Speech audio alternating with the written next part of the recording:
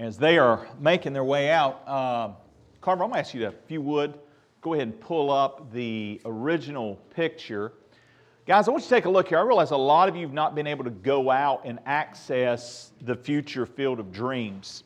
You heard reference earlier in the announcements, and I'm excited about what you're going to hear in the business meeting to follow. And so I just kind of wanted to bring this to your attention. This is what it looks like now. This is currently speaking. And we've made a lot of progress. You guys can remember at one time when there were trees out there, right? And at one time I think there was a field. Jimmy Carter used to plow that every now and then, right? I mean, it's come a long ways, but it's not where it's headed to. I'm excited about what God is doing, and I want to share with you some of that vision. I recognize a lot of times it's hard to understand where we're going. Dr. Carver and I worked on something, maybe give you a little better idea of the potential of what is out there. If you could pull up that next slide.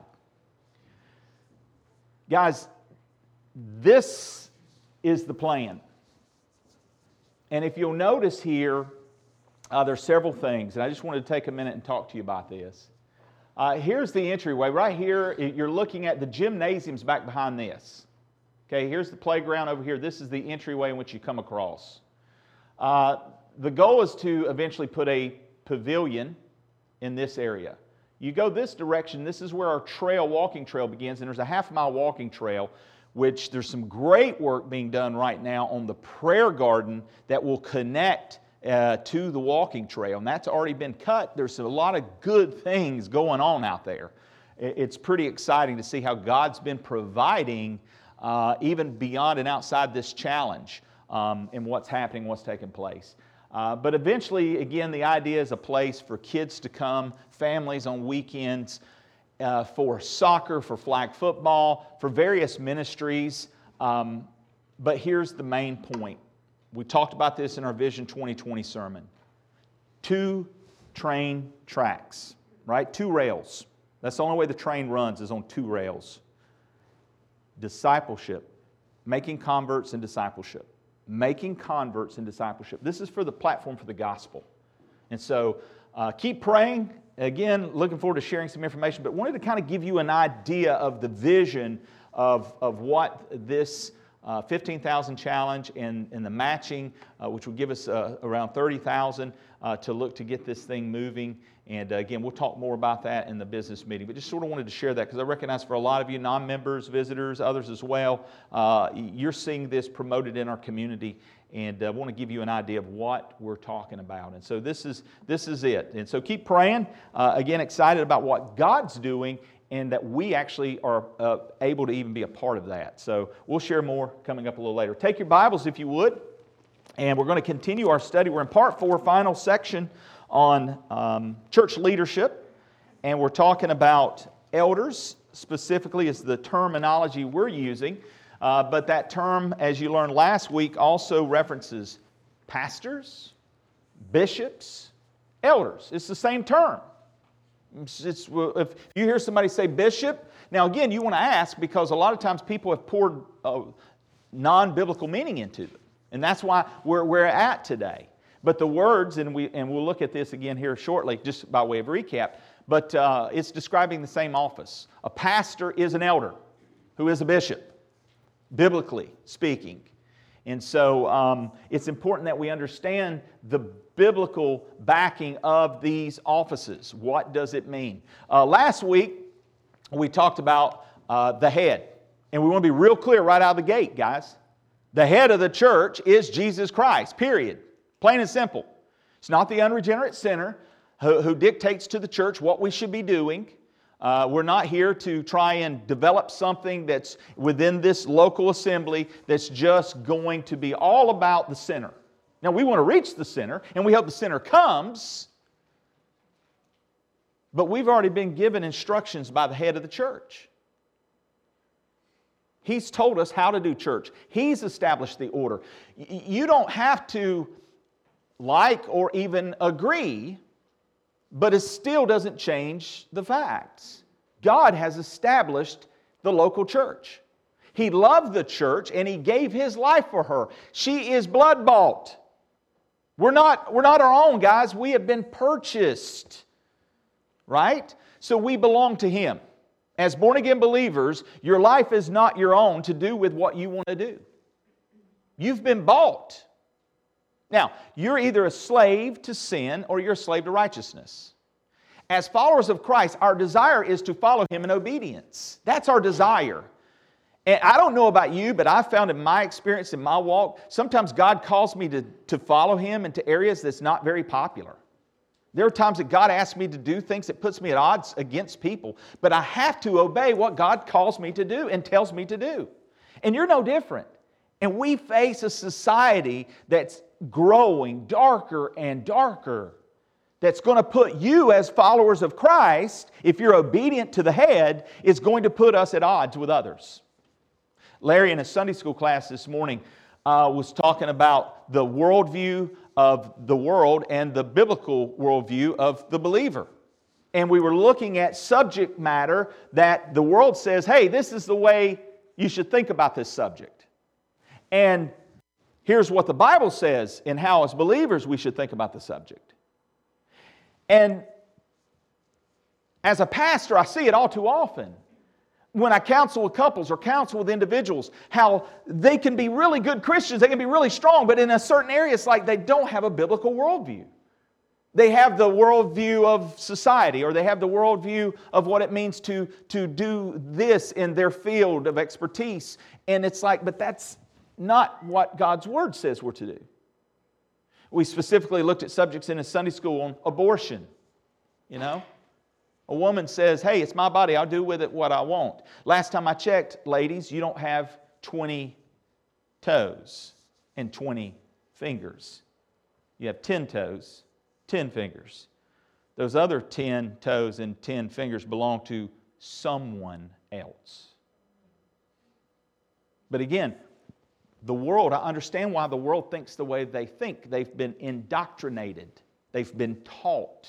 I had a seminary professor, pastor, and he used to say this phrase all the time. He says, when I meet an atheist, I love to ask them, who was your teacher? Because when you're born into this world, you do not come into this world looking at creation and think nothing created all this. No, you're taught to be an atheist. No, they love to spin that and say you're taught to believe what you believe. But guys, we have the law of God written on our heart. We have the conscience that bears witness. We have creation that testifies. Let no one tell you anything different. We know there's a God, but we suppress that truth in unrighteousness. As believers, we want to listen to the head. We want to know what the head has to say about subject. And when it comes to the church, when it comes to church leadership, he has the playbook. He's laid it out. He does all things decently and in order. Now, the problem with you and I, and especially those of us who've grown up in church, and I didn't grow up in the church, by the way. I was 25 years of age before I came to know Christ, so it wasn't until I was 25 that I really began to dive into this to understand what does this really teach. And I'm thankful I didn't have a lot of those preconceived traditional ideas. A lot of you have not been afforded that opportunity. A lot of you have grown up in churches, and what you know about church leadership is simply what you were taught, what you experienced. Now, I'm not saying it was necessarily wrong, but I'm asking us to always bring it back to the head and let's discern, is it, though, biblical? Is it best? Is it what God has laid out?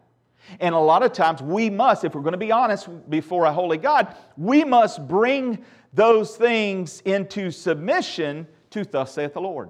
And we realize in those moments that sometimes our tradition is what we're holding on to instead of the truth.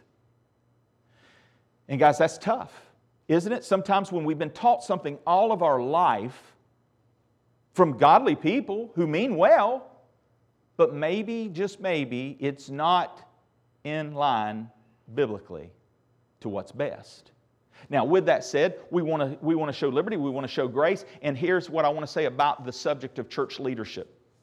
Whether you're from of various differing background denominationally, and they do church governance a certain way. my fight's not necessarily in that, guys. I don't want to be so dogmatic in that we kind of miss the trees because of the forest kind of thing. Maybe I got that backwards. I'm always confused on that one. But anyway, and so what I want you to understand in this is what's most important is godly governance. Godly governance.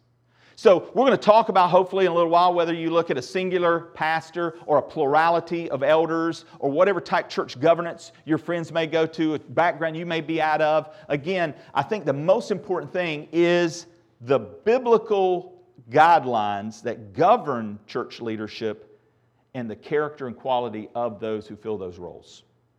That's what's vital. Because I'm a firm believer, coming out of a Bible church. Before I came here, I was in a Bible church which had a plurality of elders, right? But also going to a Baptist school, coming out saved in a Baptist church, being exposed to a lot of different denominations as a young Christian, going to any kind of church had the doors open because I didn't know anything about anything and I just wanted to absorb all that God had. And if I thought God was in it, I was going to it. And so, understanding some of these things and processing some of these things, the most important thing is we understand Jesus Christ is the head of the church. And if the church governance is set up in such a way that it desires to follow faithfully after Him, it may look a little different. It may look a little different. And at the end of the day, the most important aspect of that is, are those leaders following after the head? Is that where they are looking to grow their leadership, to adjust their leadership? Because in so doing, I believe we will find ourselves moving a little more in line with the biblical instructions of church leadership. So, we talked about the head. And we talked about that. You see that in Scripture in Colossians 1:18. And He is the head of the body, the church. Jesus is. Who is the beginning, the firstborn from the dead, that in all things He may have the preeminence. This is what I'm saying. Jesus Christ is to have preeminence in the local church.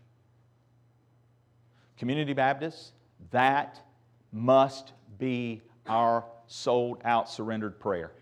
Is that Jesus Christ will remain head of Community Baptist Church. Because I can promise you, this guy will come and go, these deacons will come and go, other pastors will come and go, but Christ and His church, that's ordained by Him. Jesus is the same yesterday, today, and forever. And we don't know when His return is. We think it's soon. I mean, you look around and how much longer can we go? But I'm also reminded of Sodom and Gomorrah. You can always go back and revisit that. I would like to think there's more than a handful left in this world that still love the Lord and desire to know Him. And God is long-suffering, not willing that any should perish, but that all would come to repentance. His long-suffering, His kindness is far beyond what you and I would put up with. Because I know some of you are thinking, man, I'd already wiped out some people because this junk's getting out of hand. But then when it comes to us, I'm glad He didn't wipe us out, right? Isn't that funny how that works? Yeah. Christians, a good reminder, and this is something God's helping me internally with. All right? So you can pray for your pastor. But I think we're all kind of guilty of this. When it comes to the grace, isn't it funny how we tend to be a little harder on others than ourselves? I think that probably ought to be reversed a little. So, that's just real. All right, so, Jeremiah 3:15 says, "Then I will give you shepherds after my own heart, who will feed you on knowledge and understanding." Do me a favor. For some reason, this is the old sermon. The other one should have updated. And so we're not going to get to that if it didn't pop up. So it was sent from back there. I don't know if you want to kind of click on that or work on that. That would be awesome. I'm just going to get to this one and pause for the cause. When it comes to the desire, if you would, that speaks to the help.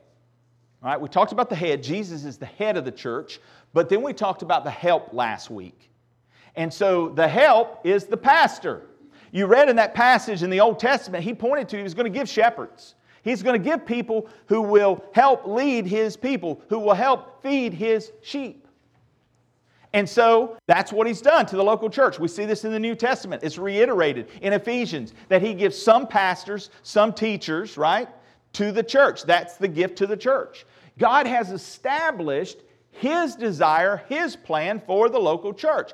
That includes that churches should have a pastor.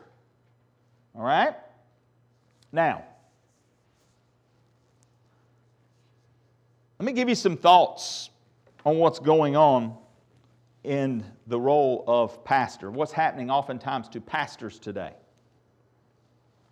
Consider the following sobering survey, results of the personal and professional lives of the clergy.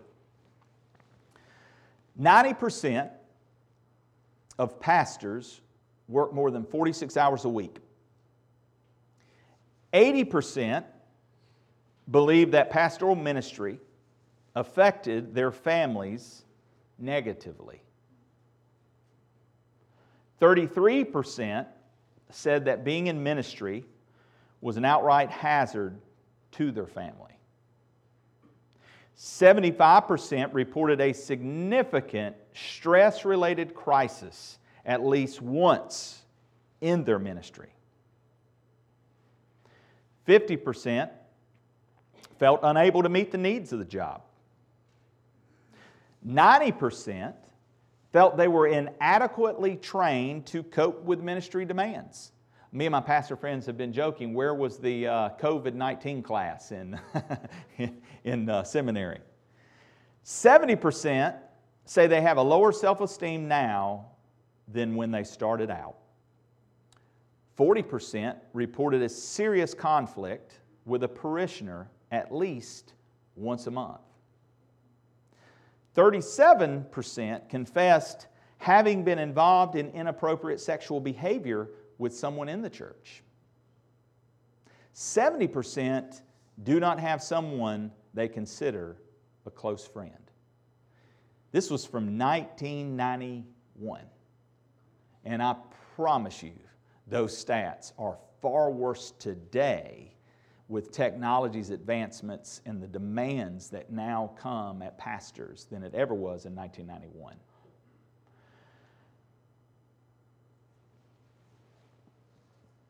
The help that God has established, He intended for it to not be done alone. We're a body. We're a family. And just like a father who leads the house cannot lead the household alone, God has given him a family with differing responsibilities, with differing roles. And everyone playing and serving in their respected roles is where the healthiest of families are found. And that's important, church. God hasn't changed up the plan for the church. It's the same plan that's in play for the family, which is the same plan that's in play for the government.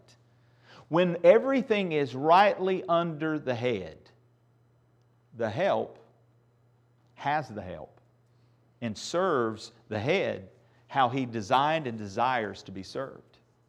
Notice, if you would, and I'm going to probably try and skip through until they get this set. We did talk about this last week. These are the differing terms. You see episkopos, which is overseer or bishop. When you see that in your Bible, that's what that word means, overseer or bishop. Episkopos, which is, by the way, the denomination Episcopalian. Okay? The reason we don't use the term bishop is because it has a whole different meaning today. A bishop oversees a bunch of different churches. We believe the Bible teaches the local autonomy. Now, there's again the idea, I'm not going to throw the baby out with the bathwater. Our Southern Baptist brethren and others, there is some argument that can be made from the Jerusalem Council and some of the apostles going, and again, we'll save that for an Acts study. But the word episkopos is overseer or bishop. By the way, it gives definition in that term, overseer. Responsibility rests in oversight of all that happens within the local church, rests with the pastors. because they are an under-shepherd. Presbyteros, elder, we talked about that. Again, this is a term often used in Scripture. It can reference an aged person, someone who's elder in nature, but again, we talked about statistically the different usage of it, and in context you'll determine and know, is it referencing a pastor, a bishop, an elder? So that word poimen is the word pastor, it's the word shepherd. It's used of Christ, the chief shepherd. Again, He's the head. I understand my role simply as an entrusted under-shepherd, under His authority, under His headship, as is the case with any pastor. Now let me take a second here and say this. Lord willing, we'll be talking about the idea of bringing in another pastor. And I too believe this is biblical. When you look in Scripture, you will see oftentimes a referencing of a plurality of pastor. To the pastors at Ephesus, Paul sending Timothy, going and appointing elders, plurality in local churches. Guys, I believe the church is at its healthiest when it has a plurality of pastors. Now, we're fortunate and blessed here in recent years. We've had a plurality of pastors. We have Pastor Dean still serving as Senior Saints pastor. He is still pastoring here. He has been a called pastor. As a called pastor, he will always be a pastor. We also have had Nate Deck, right, as a pastor. We had at one time, Dr. Shook was here. He is a pastor. He's pastoring now, which, by the way, tell you friends, he's going to be our guest speaker for Homecoming. Dr. Shook will be back with us, so please start spreading the word for Homecoming.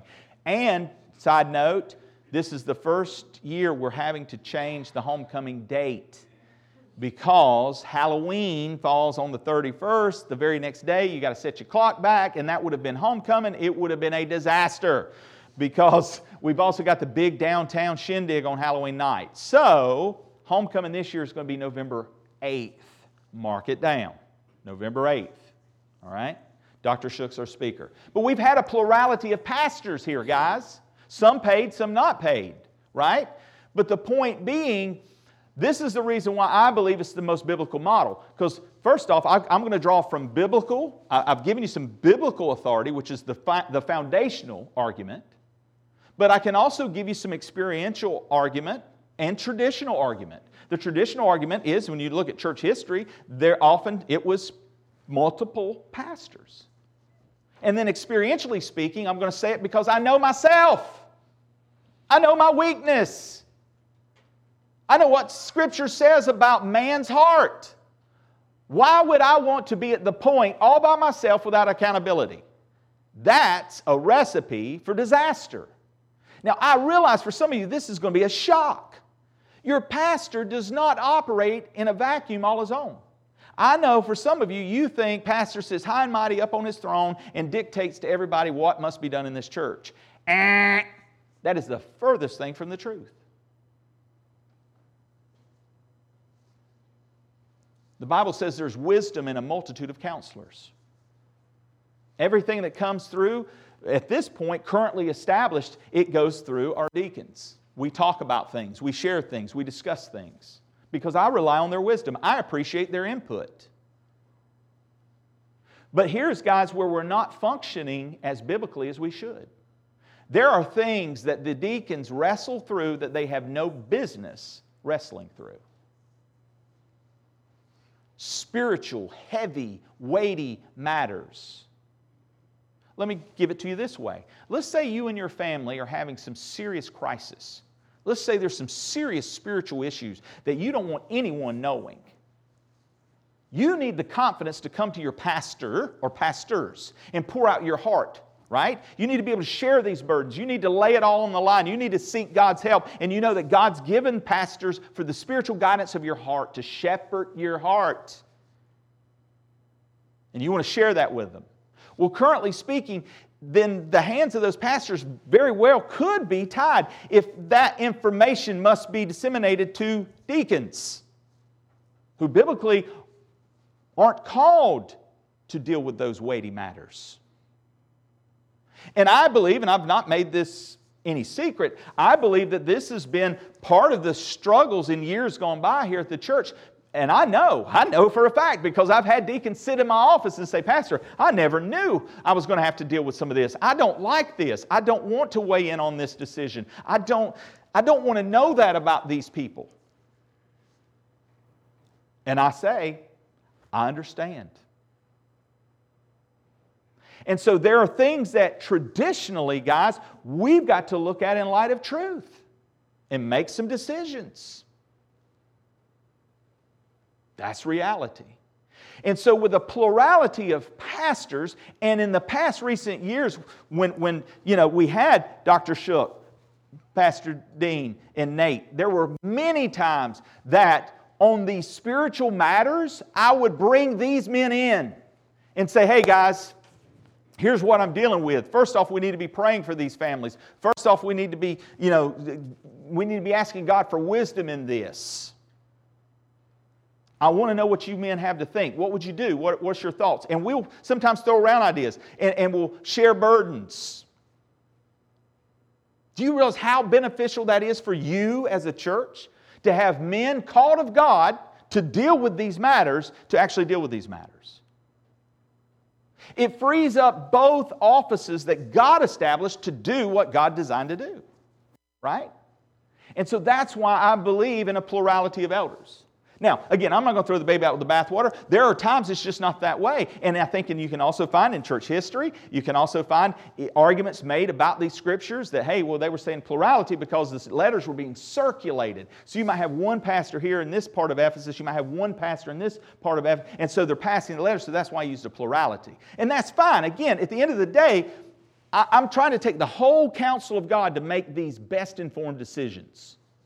And so, in making those best formed decisions, in weighing through all of tradition, experience, the truth of God's Word, your pastor believes the best option for Community Baptist Church to be biblically as close to what we should be a plurality of elders.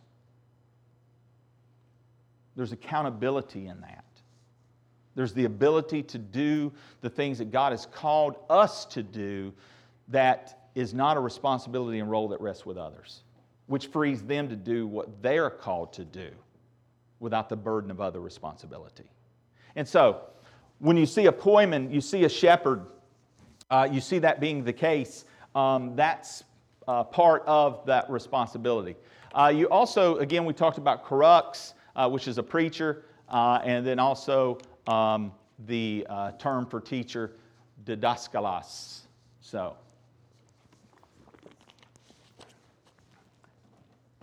thank you, AVT department. You guys are awesome. All right, so that's what we talked about. We talked about the help, and then that takes us to the next thing, which is we had the head, we had the help, we have the heart.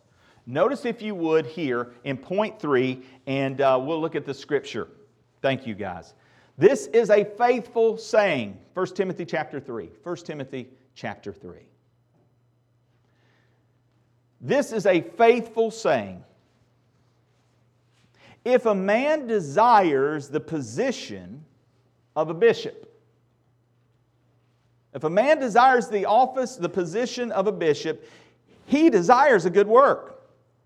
A bishop then must be blameless, the husband of one wife, temperate, sober-minded, of good behavior, hospitable, able to teach, not given to wine, not violent, not greedy for money, but gentle, not quarrelsome, not covetous, one who rules his own house well, having his children in submission with all reverence.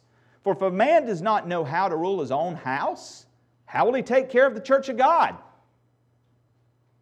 Not a novice, lest being puffed up with pride, he fall into the same condemnation as the devil. Moreover, he must have a good testimony among those who are outside, lest he fall into reproach and the snare of the devil.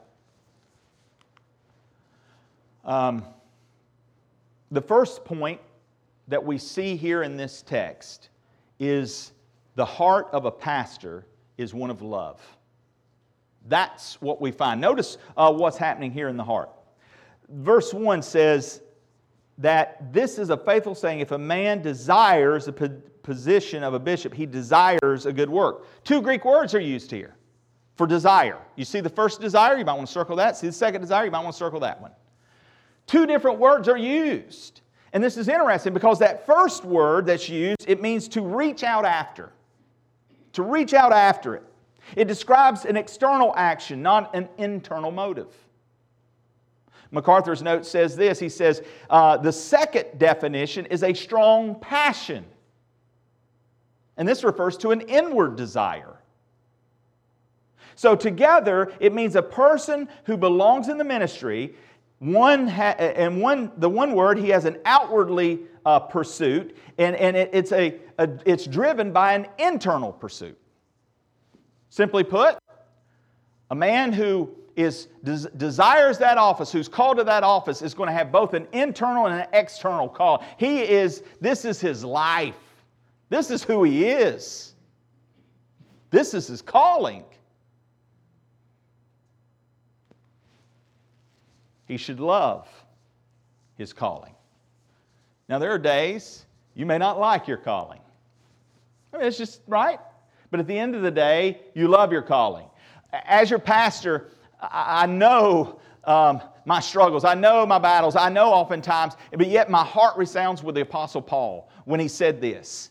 For if I preach the gospel, I have nothing to boast of, for necessity is laid upon me. Yes, woe is me if I do not preach the gospel. I can't do anything else. You've heard the saying, if you want to know if you're called to the pastorate, do anything and everything else, and if you can't do anything or everything else, maybe you're called. In other words, it's in you. It's your desire. It's your passion. You want to reach people with the gospel of Jesus Christ. You want to shepherd and love people. You want to pour into them. You want to see them grow in Christ. You want to see them come to know Christ. And guys, this is what I eat, sleep, and drink. I don't clock in and clock out. I can't. It's just not in my DNA. And believe me, there are many times I have to battle against covetousness. All right? One of the warnings not to be covetous, because sometimes I have to bring those thoughts captive, because I look at some of you and I think, man, how nice it would be to have weekends off. To actually know that at the end of the day when I clock out, I can go home and actually give undivided focus to my family. I can leave it at work and go back to it on Monday. And so, honestly, there are times that I had to say, Lord, forgive me. Forgive me. Right? Because I recognize what a privilege, what an honor that God has called me out of darkness into light and entrusted me with this ministry. Man, but I also recognize the weightiness of that. And so, the love of the calling.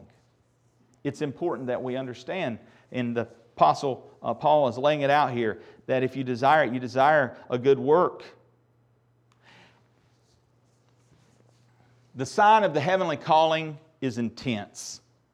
It's all-absorbing desire for the work because of the yearning passion and compelling desire to serve God's people.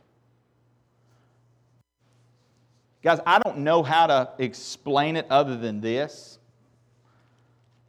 I know God called me into the ministry. I know it's like I said a while ago. When tradition and experience line up with truth, you got a good thing, right? Some of you have heard my story. And it is what it is. Do with it what you want. That's what I'm going to say.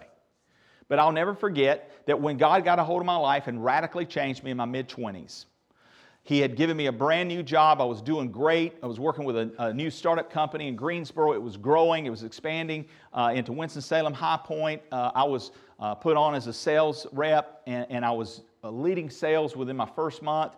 And I mean, God was just blessing. I'm a new Christian. I found this new life. I'm going to church every time the doors are open. He put me in a job where there were 9 other employees who were born again Christians. And I mean, lunch was church. We would praise God together. We would go to, I went to Bible studies. I'll never forget, man, you talk about offerings. I don't know if any of you have ever been to a black church, but man, I would go on Thursdays to this free evangelical church, and during the offering, they hold these big buckets up front. And you get out of your seat, and they play music, and you come down, and you put your money in the bucket. And if they didn't like what went in the bucket, they shook it. Now, I ain't saying that's the way to do it, but I'm just saying that's what I experienced, right?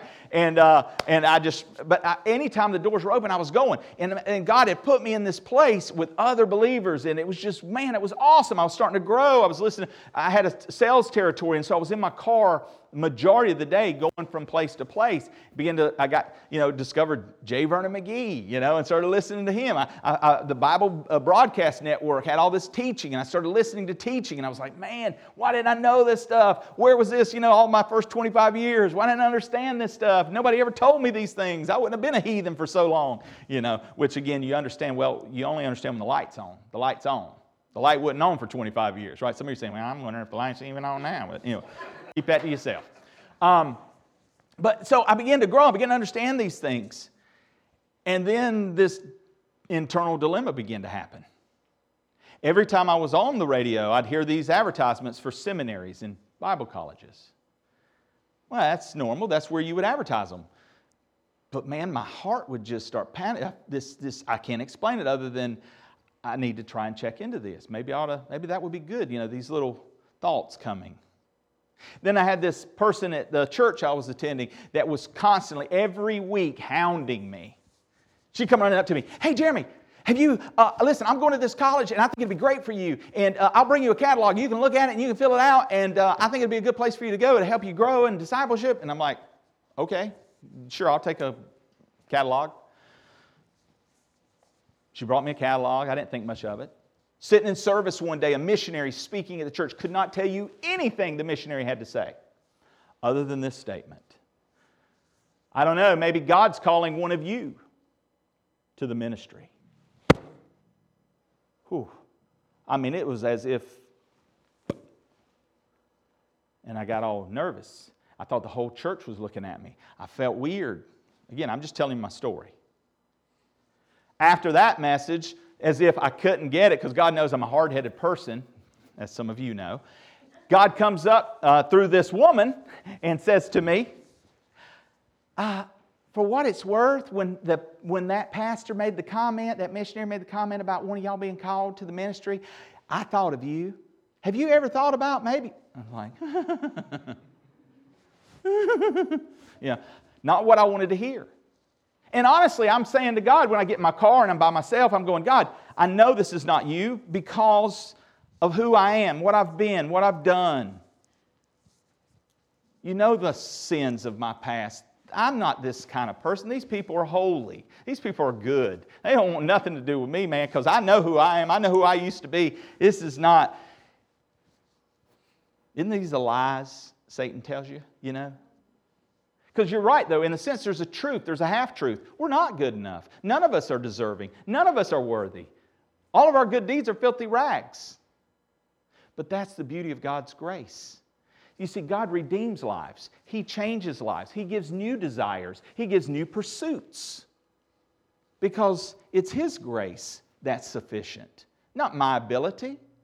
Not my ability to lead, to shepherd, to oversee. That's God's grace. If there's anything that comes forth that's good, to God be the glory. You know how He gets the most glory? When He uses boneheads like me and boneheads like you. You see, I'm an equal opportunity includer. Guys, it's God's glory on display. And so, in those moments, I began to hear these, and I wanted to resist this call. I wanted to fight that because, no, not me. I can't not do that. Well, God didn't let up. And over the next several months, under heavy conviction, constantly bombarded by this call, I'll never forget. It was a Friday evening, and I remember praying that night, okay, God, if this is you that I feel like's hammering me, I will quit my job.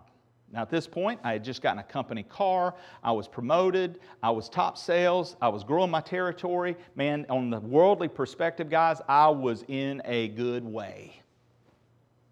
But I could not ignore what God was doing in my life. And so I said, okay, God, and I don't recommend you pray this, but this is where I was, and so I'm just telling you my story. I didn't have the knowledge of Scripture. Okay, I'm 4 months old in the Lord at this point. I didn't know these things, so I didn't know any better. But I began to pray. God, if that's you and you want me to go into the full-time ministry, if you want me to go to this Bible college, then, all right, how about this, God? I went to high school 8+ years ago, and I remember a young guy when I was a senior in high school, he was a freshman. He played on the basketball team. I remember this kid because he was a good ball player. He was a young freshman, and he was good. But I also remember he caught a lot of flack in the public school because he kept telling everybody he was going to grow up and be a preacher. So I said, you put Ben Durant in my path. You put him right in front of me. I'll quit everything. I'll give it up, and I'll go. You be careful what you pray. 2 days later, after church, I go into Pizza Inn, and we walk in. We're waiting in line to get our seats, and I look over at the buffet, and right in front of me is Ben Durant. Man, my heart sank, guys. You talk about the fear of God. The fear of God is the beginning of wisdom. Man, my heart was so fearfully, whoa. I don't remember much about that day other than I could not get out of that restaurant fast enough to get home, and I filled out all my applications in that little work booklet. I had never been to the campus of Piedmont Bible College at the time, but the next day I went into work. I knew my territory was going to be in High Point. I knew High Point was next to Winston-Salem. I thought, okay, I'm going to swing over during my day, and I'm going to go to the school because God's made it abundantly clear. And I took that in hand, and I remember I walked to that campus, never been on the campus before. I walked to the front door. The door opens. There's a young man standing there. I said, hey, I don't know where I'm supposed to go. I don't know what I'm supposed to do, but I just know God wants me here. And he kind of chuckled, and he asked me a question like, are you enrolled? I said, no, sir. I said, I have my transcripts. I have everything right here. I just don't know what to do, where to go. He said, well, come on, I'll show you. Come with me. I didn't know it at the time, but that was Howard Wilburn. He was our speaker last year, President Wilburn. He was the president of the school. That was his son, John Wilburn. Lord willing, I'm going to touch base with John this week. He was slated a while back to come in to present missions. He's serving the Lord in the Grenada. St. Vincent. Thank you. That's a lot easier to say than the other word. He's in St. Vincent serving as a missionary. And he's coming in, and Lord willing, he's going to be here to speak in October. But John was the one I first met, literally right there on campus. And it was the president of the school's son. He knew where to take me, what to do, and then they told me, hey, class is starting tomorrow. You got orientation going on right now, going over there. Okay. And of course, the rest is history. God's call on my life was abundantly clear.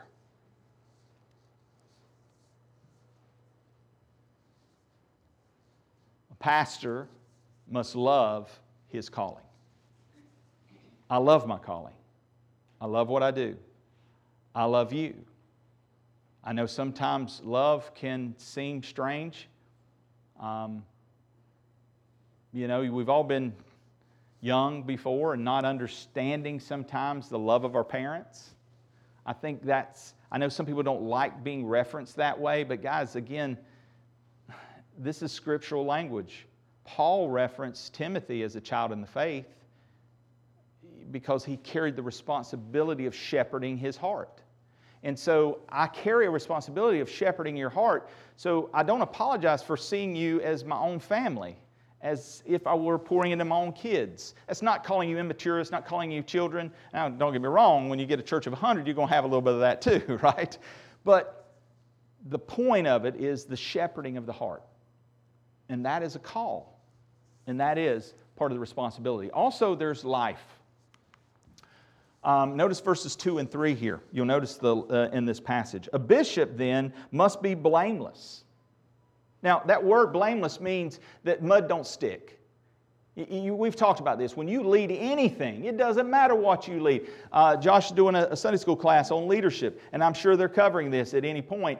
You're in the lead in any fashion, you're going to get accusations hurled. You're going to get people who are disgruntled. You're going to get people who do not like the way you do things. They're going to disagree with your management. They're going to say, I would do it this way. I think you ought to do it that way. Everybody's got opinions. And you know what? Sometimes there's truth in those opinions. And good leadership often receives those things, weighs those things, and puts into play the best things.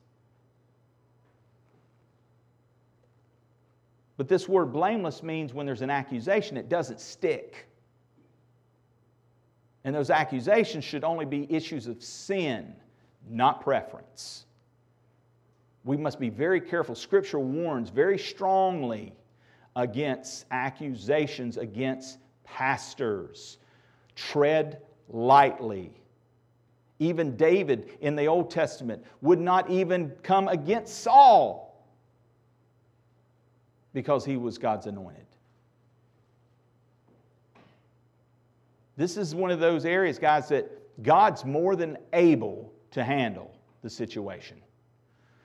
But He gives the church responsibility in holding accountable those who are not blameless. And we've had a lot of pastors who've fallen into sin, clearly into sin. And I've seen the church handle a lot of them situations not biblically. And those men keep right on serving through their sin. And that's a great reproach against a church. And so be careful that we handle this biblically. But the blameless means it doesn't stick. Mud don't stick. He should have a life that's set apart unto the Lord. That's what all these descriptive things are saying. He should be blameless. He should be the husband of one wife, temperate, sober-minded, of good behavior, hospitable, able to teach, not given to wine, not violent, not greedy for money, but gentle, not quarrelsome. By the way, that word quarrelsome, let me give you a little better understanding on that. Pastors are not to be quarrelsome. We must not misunderstand the injunction against being quarrelsome. Clearly, by both precept and example, Paul did not envision the ideal pastor as a nice, soft, somewhat passive, universally liked, vaguely spiritual chaplain. Okay, did you get that? After all, in the very sentence in which he enjoins Timothy not to be quarrelsome, he also emphasizes that there is evil in the world and that the pastor must correct his opponents. Not all controversy is bad. The pastoral epistles are full of warnings against false teachers. 1 Timothy 6:3, 2 Timothy 2:17-18. At the heart of faithful shepherding is the ministry of exhortation and rebuke. Titus 1:9-15. Doctrine is not the problem. Disagreement is not even the problem. There are hills to die on. There are fights to pick. Staying out of the fray is not always the better part of valor. Chuck Swindoll.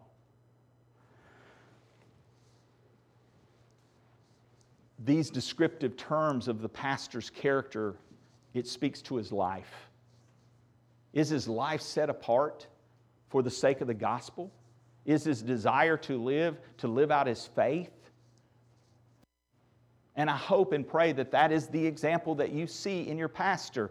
Now, will I fall short? Will I fail you? Absolutely. There are times I will disappoint you. My prayer is, though, that when you see any good in me, you see Christ in me. And that this pastor's desire of his heart is to serve the head of this church willfully, unashamedly, in the direction that he calls and leads me. And so the life must be that. He's also called to lead. Notice verses 4 and 5. Notice what it says here in the text, in verse 4 and 5. One who, let's go, verse 4, one who rules his own house well. One who rules his own house well, having his children in submission, with all reverence. For if a man does not know how to rule his own house, how will he take care of the church of God? Who does it put the responsibility to in the home? in this passage? To oversee and lead the home. Who? The husband, right? The head of the home, the man. In the church, it defines who's to lead in the church. It's the pastor.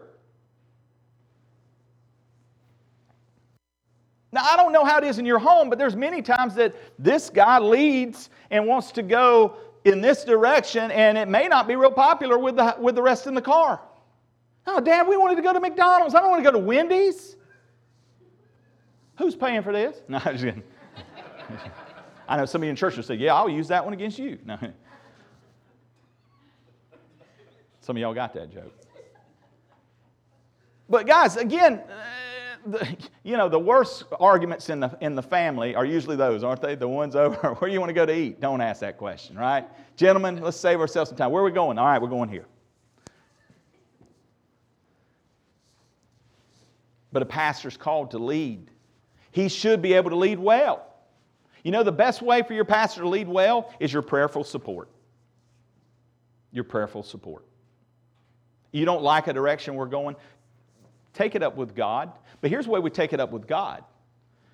God, I don't understand everything that's going on. You do. So here's my prayer, Lord. If you're leading him to do this, give me a heart to be submissive to you and his leadership. If this is not your desire to lead him there, please turn his heart and help him to be a strong leader for your name's sake. Guys, if we all just got on that page, wouldn't that be a beautiful thing? Because I promise you, God can turn the hearts of a king like a river.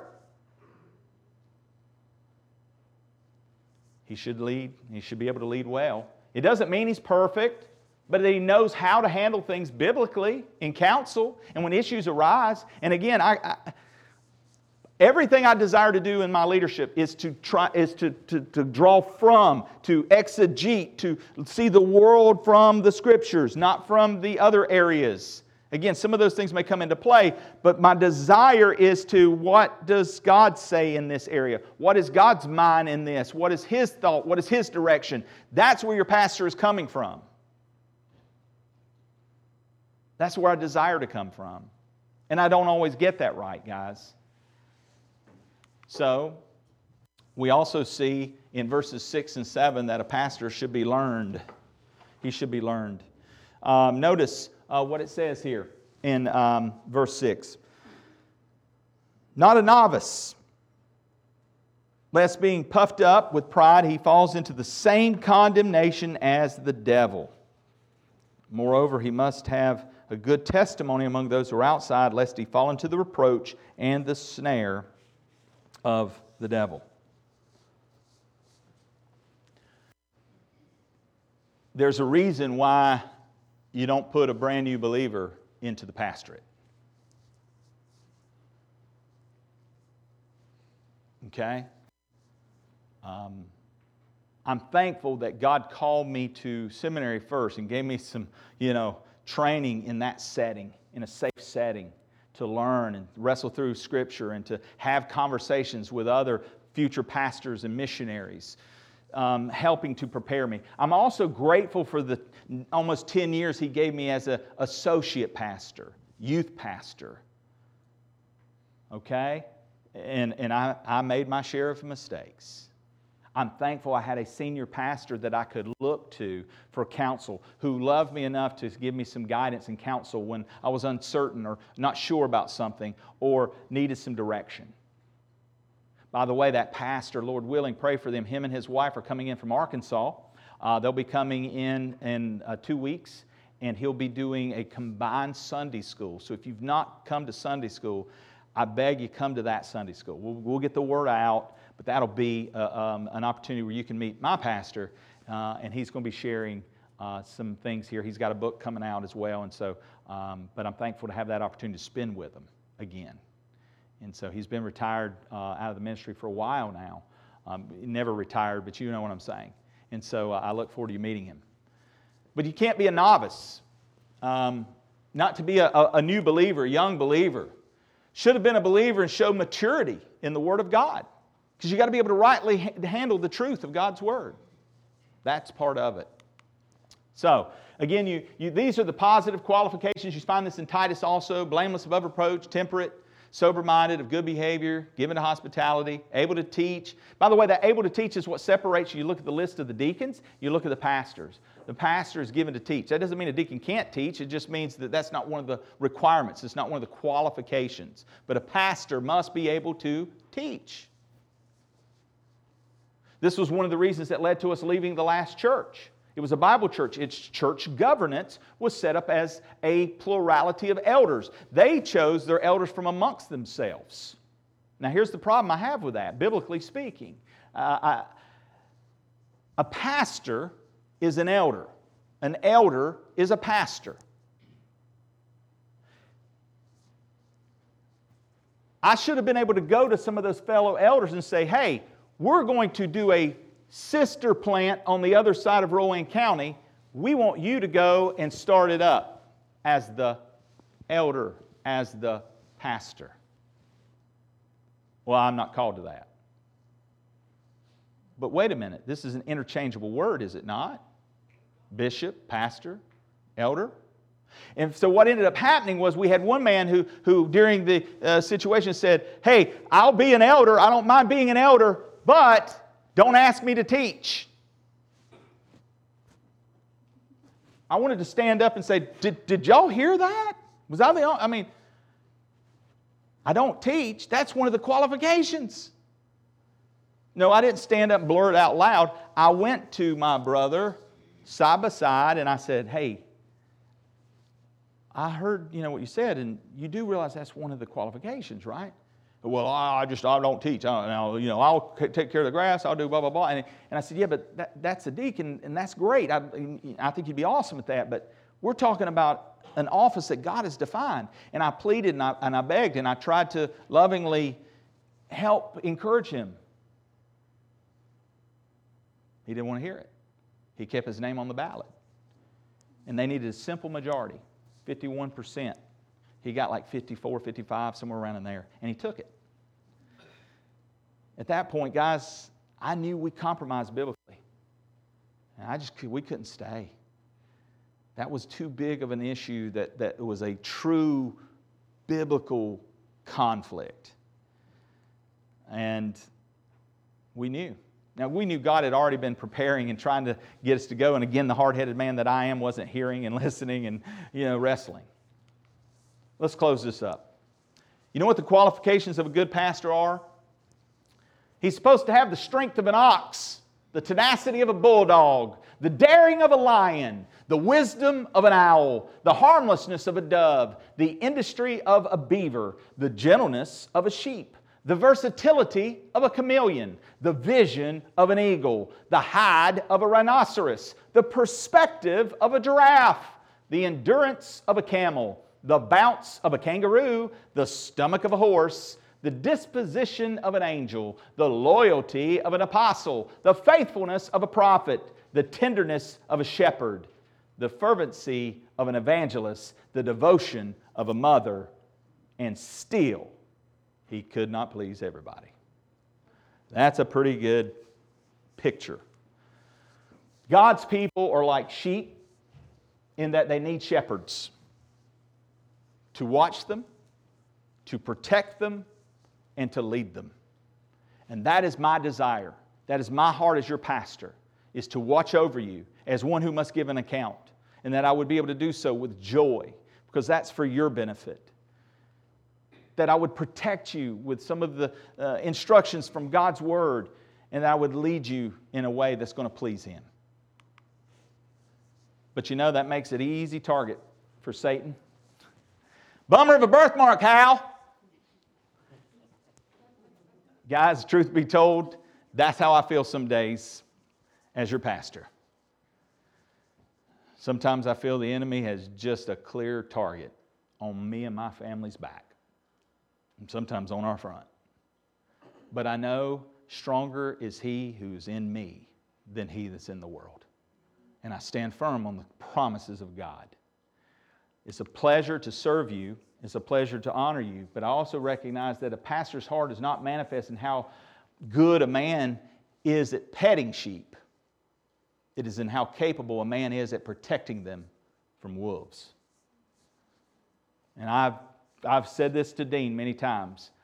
I don't know why God's given me seemingly this hat to wear, but I feel like that's often been what He's had me focus on, is protecting the sheep through doctrine.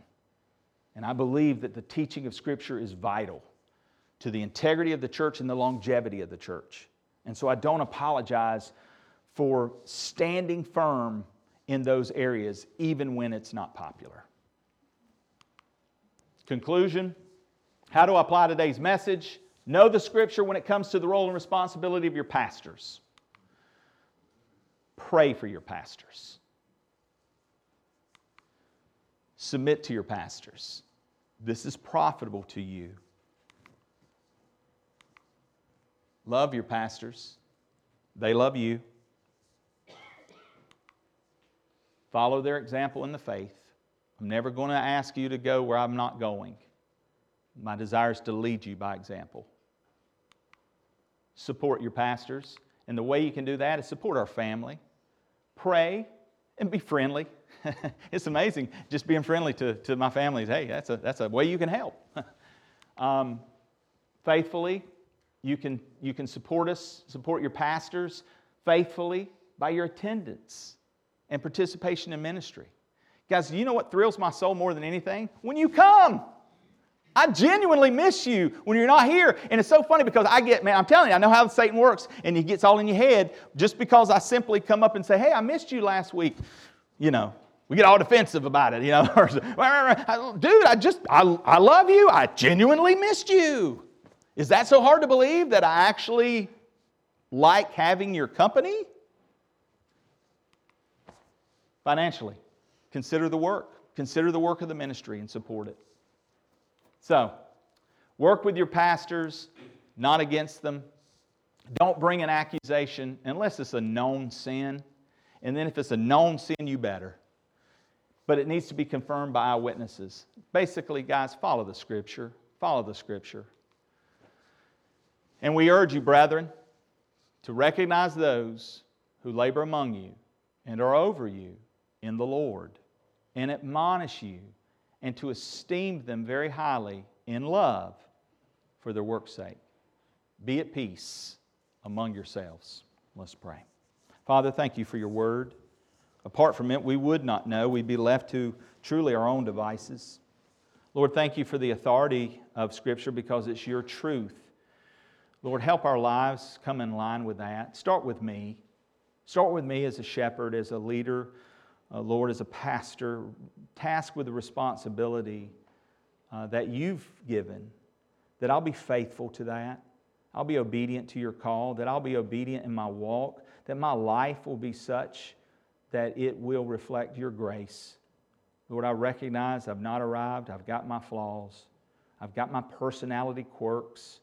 I've got my own issues. But I am thankful your grace is sufficient. And I'm also very thankful that you've surrounded me by the love of a family, a church family, that fills my voids, that takes a spot in the line, that steps into the gaps where I'm weak, that helps strengthen where there needs to be strength. And Lord, that's what you desire of your family.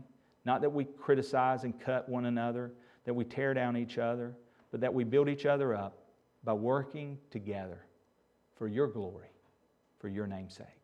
And we give you the praise this day. In Jesus' name, amen.